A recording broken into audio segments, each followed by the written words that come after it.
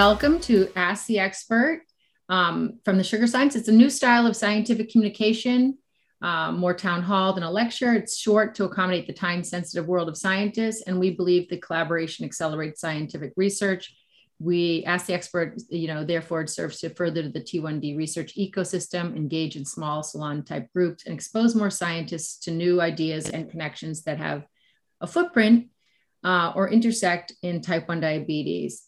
Today, our guest is Dr. Amparo Güemes-Gonzalez. Please forgive my pronunciation. No, it's perfect. And the title of her presentation is Bioelectronic Medicine, Bringing Innovation to the Treatment of Type 1 Diabetes. And I just would like to give a short introduction, a short bio for her. She received the very prestigious postdoctoral 1851 research fellow at the Bioelectronic Lab at the University of Cambridge.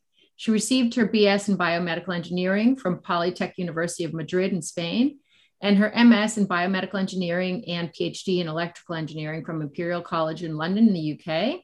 Amparo's interdisciplinary research combines all these things: signal processing, modeling, electronics, and electrophysiology to develop advanced algorithms and neurotechnology to be integrated into a closed loop platform that aims to improve glucose control in type 1 diabetes. Welcome, and thank you so much for joining us. No, thank you very much for inviting me. This is my pleasure. We're very excited to hear, about your work today. And I don't know if you want to sort of dive into some slides, or do you want to just give a little bit of a background about, maybe just a sort of a verbal background about what it is you're studying right now? Yeah, so, I'll cover this better on during the slides. But basically, this is new perspective for approaching type 1 diabetes control. And it's through implementing what's right now is having a lot of impact on diseases, which is bioelectronic medicine. So I'll explain what bioelectronic medicine is in a few minutes. But basically, it changes completely the perspective of medicine. So instead of considering each system as independent from each other, so consider the metabolic system independently from the immunological system or from the neurological system. It basically tries to see a whole approach of the body. And this is what I think makes sense, because our bodies work all together, right? So this tries to unlock the potential of the nervous system to approach other types of diseases, such as immunological or in this case, metabolic. So I'll talk later on, in more detail. That sounds great. It's really interesting that it kind of brings up the idea of almost like Eastern medicine, with the idea of acupuncture and those types of things. I mean, that's very different than what you're talking about, but there's something about the two that kind of, have a little bit of overlap, in that the Eastern medicine, the acupuncture approach does sort of approach the whole body. And it's a very ancient kind of medicine. So it's really interesting that the new technology is kind of, I don't know, how would you say it? Overlapping on that, or sort of advancing that? Yeah, I guess it's, taking that or making the most of that, probably, by using technology. Perfect.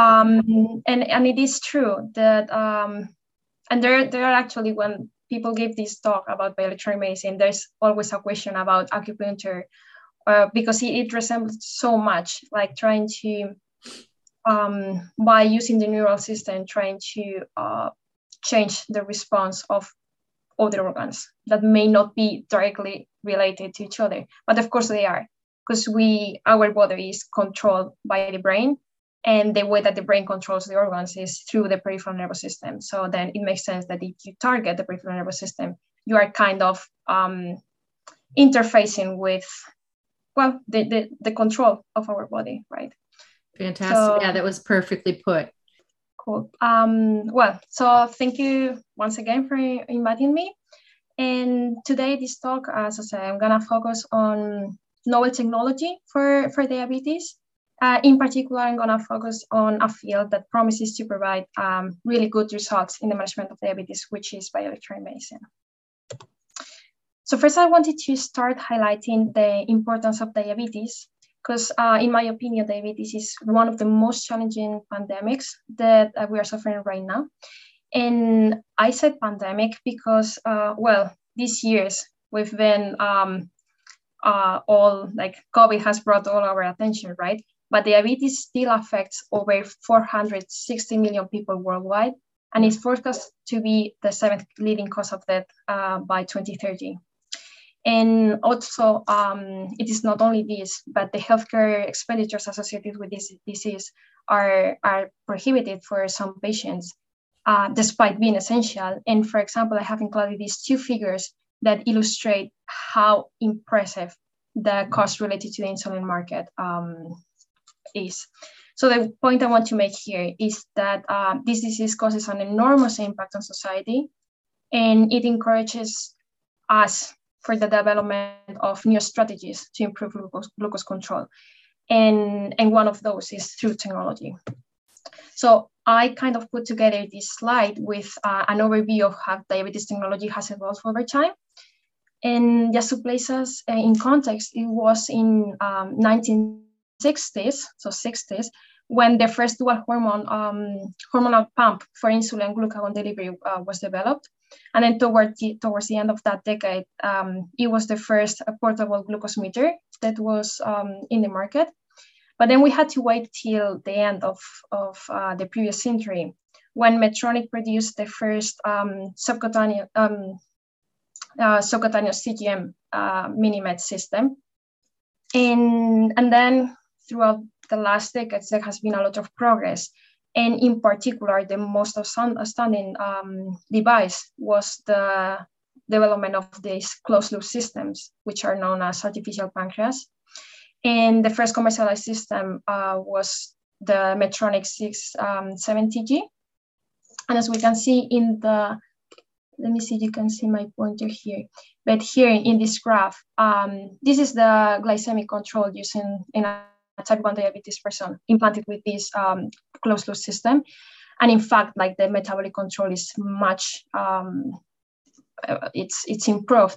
And also the quality of life of the patient is improved, but still the glucose control is far from the optimal one seen in healthy individuals. Absolutely. So there's still room for improvement here. And why is it that difficult to control glucose levels? And the reason is that there's a huge complex network of mechanisms that are involved in controlling glucose metabolism in healthy individuals, where we have not only a lot, like loads of different substances and hormones that interact with each other, but also we have neurotransmitters as well. And of course, we want everything to provide a tight and a robust regulation of glucose, because glucose is the energy of our tissues, and in particular of our brain. So we need that to be super controlled. So that's why it is so difficult. It's so challenging to control glycemia. And in particular, so I want to highlight here the importance of the nervous system, because of course our organs don't work in isolation. They are continuously being told what to do by nerves acting through neurotransmitters. And these enable a bidirectional communication between the nerves, between the brain and the organs. Yeah, I like how you highlighted the bidirectional communication. Yeah. That's so exactly. Often, I think it's often underappreciated. So. No, I can talk later on a bit more on this, but it's incredible, like how different the responses are depending on if you are activating the afferents, so the ones going to the brain, or the efferents, or the ones going to the organs. So the responses are completely different. It's going to be basically, this is called the autonomic nervous system because it's completely like without any voluntary input. And within this, we have the parasympathetic nervous system, whose primary nerve is the vagus nerve. and the primary neurotransmitter is acetylcholine. So this whole scenario, of course, has motivated the researchers to explore new opportunities for studying glucose control and glucose metabolism in the context of the nervous system. And which, I mean, despite it has a huge importance and a huge impact, it has been disregarded in current metabolic technology. So, okay, I've been talking about bioelectronic medicine for a while, but I haven't defined it. So what is it, bioelectronic medicine? So it has many different definitions, but the one that I like the most, it's basically using any type of stimulation. So it can be electrical, optogenetic, ultrasound, to modulate the neural activity of the peripheral autonomic nerves for treating a disorder or restoring lost biological functions. And for example, right now we have clinical systems that use both invasive and non-invasive vagus nerve stimulation to treat a variety of diseases such as Crohn's disease, rheumatoid arthritis, migraines. And I recently read even that vagus nerve stimulation could be used for treating COVID. So like it's applying to everything. So the question is, can we really apply bioelectronic medicine for improving diabetes management? And the answer is a promising yes, because, well, here I have included a summary of the most recent and successful preclinical and clinical studies on bioelectronic medicine targeting different nerves and organs, which are deeply involved in glucose metabolism, such as the pancreas, the stomach, the guts, the liver. And just to provide some examples of the research that has been conducted. So most of it has happened in the context of obesity for controlling food intake and regulating body weight. But then we have for type 2 diabetes that research is focused on trying to control insulin sensitivity by using neuromodulation. And for example, there's this study where they increased insulin sensitivity by blocking the activity of the carotid sinus nerve. And then for type 1 diabetes, we have a lot of preclinical research, which is focusing on trying to modulate, increase and decrease glucose levels using stimulation. But also we have this, this is an amazing paper by researchers at the Feinstein Institute, who are, by the way, pioneers and worldwide reference on applying bioelectronic medicine. Are you talking about Theodora Sanos and Cynthia Arano exactly. and company? Yes, so they had this, this is an outstanding paper showing that, well, they were able to decode glucose levels from neural firing patterns. And this is an unprecedented result that shows the potential of using the vagus nerve as a glucometer, as they mention it. So yes, there are lots of opportunities. In my case, what we are trying to do is to use bioelectronic medicine to expand current glucose controllers by mimicking more closely how the healthy population work. So basically, right now, like not only including the metabolic control, but also adding this neural control. And well, just because I didn't know how experts the public was gonna be. So just as a reminder, when we eat, the beta cells in the pancreas release insulin that allows our body to use and to store the glucose contained in the carbohydrates. And of course, this happened, as we have seen, everything under the ultimate control of the nervous system. However, what happens in type 1 diabetes is that there's a destruction of the beta cells, which are the cells that secrete this insulin. So then there's no insulin secretion, and there's not a decrease of glucose after meal intake, which cause like really risky fluctuations of glucose. And to manage this, right now, one of the state-of-the-art treatments is this closed-loop artificial pancreas that responds to changes in blood glucose concentrations by automatically delivering the dose of external insulin that is injected to lower them. But we could achieve even better control by combining these glucose readings with information extracted from neural recordings regarding the metabolic state or information about the meals. And together with these two, we can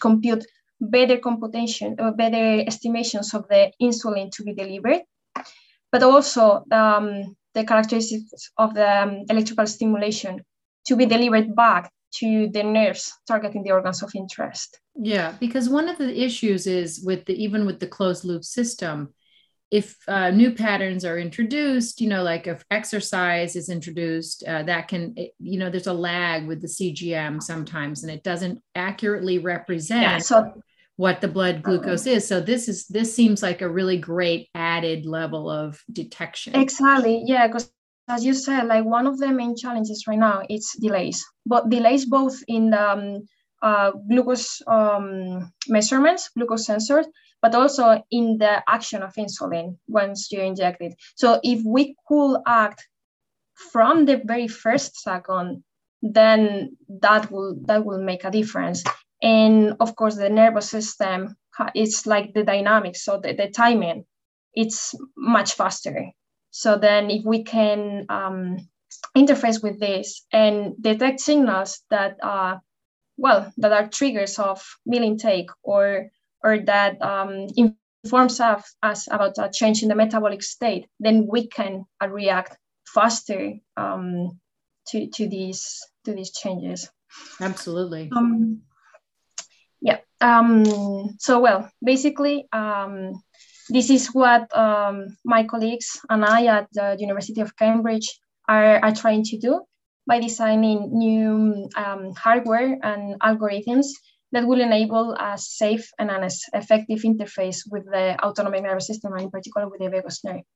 And for doing this, we are currently working on two sides. One is new microfabrication techniques for electronics to implant in the vagus nerve, but also on exploiting machine learning algorithms that will allow us to extract these in real time useful information about this metabolic state of the meal intake, which, as I said, will allow us to make better predictions of the insulin to be delivered, which in turn will reduce the amount of insulin that you need to inject, and of course the cost associated with this. So what challenges are we facing? Because all of this is very promising, but there are lots of limitations.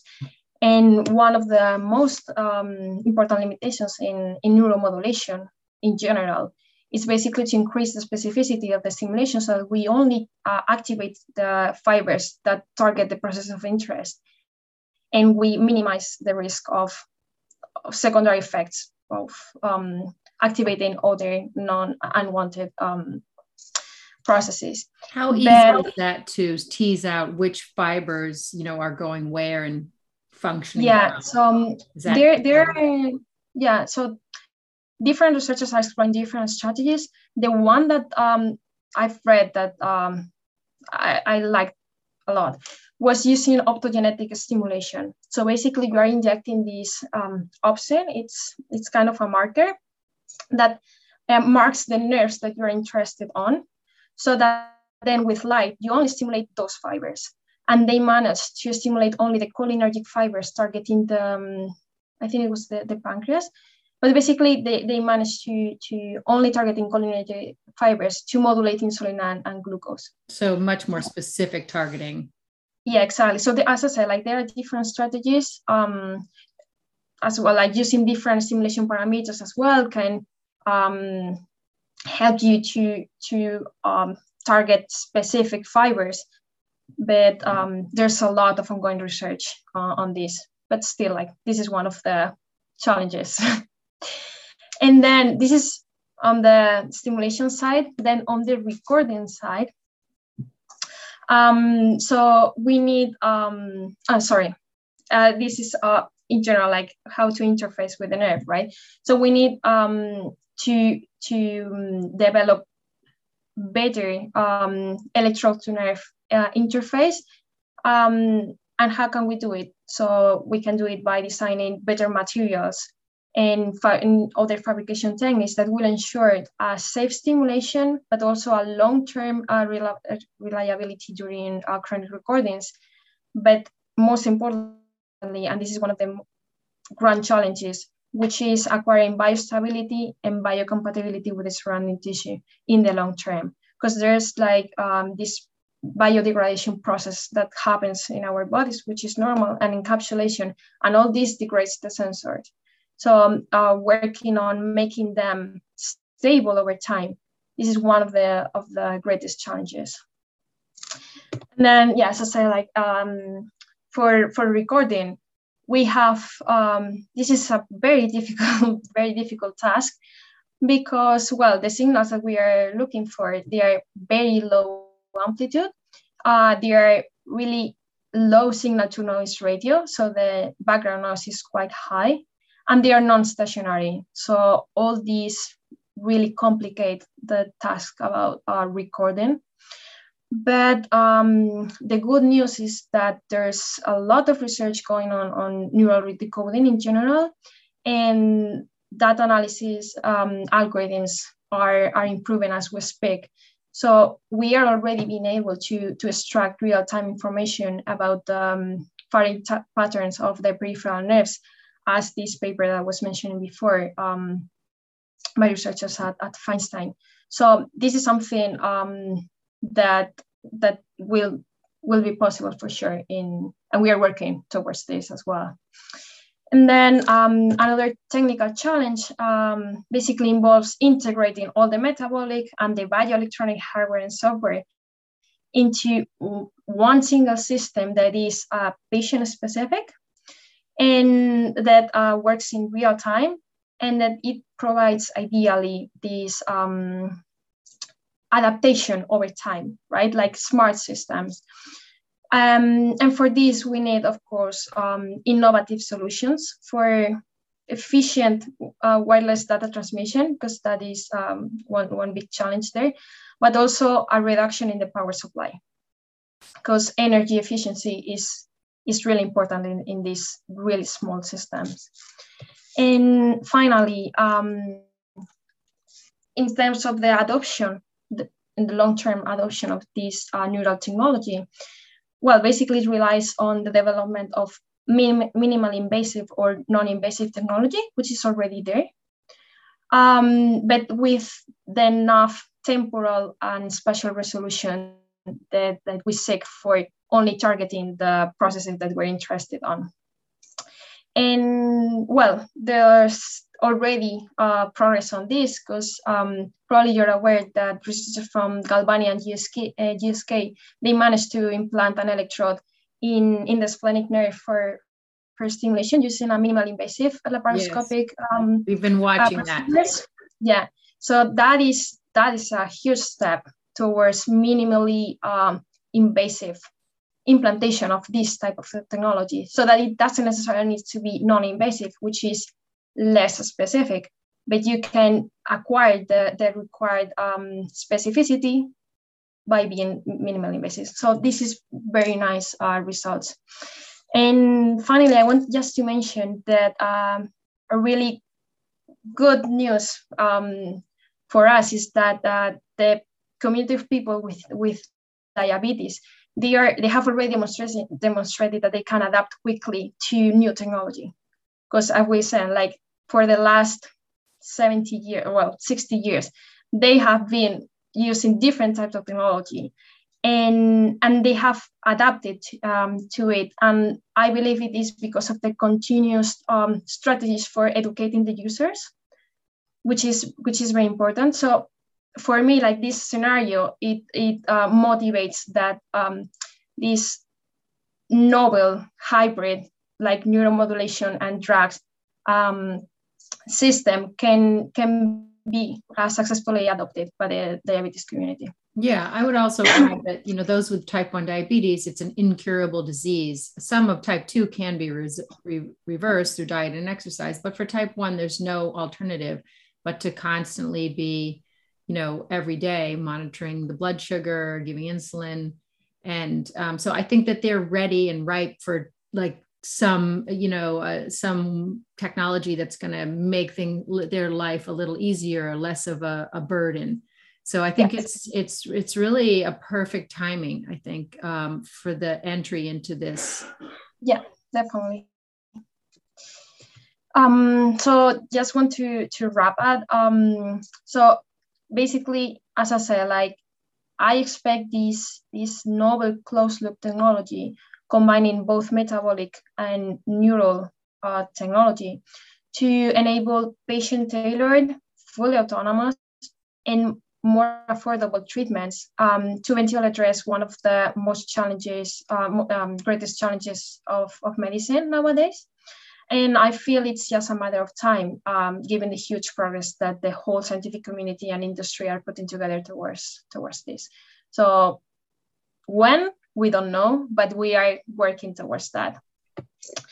And this is it. Thank you very much. And yeah, like now it's the fun part, the discussion.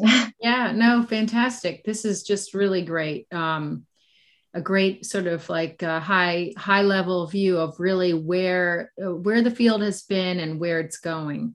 I'd like to take some questions from the audience if they would like to drop one or two in the chat, or they can unmute themselves, whatever they'd like.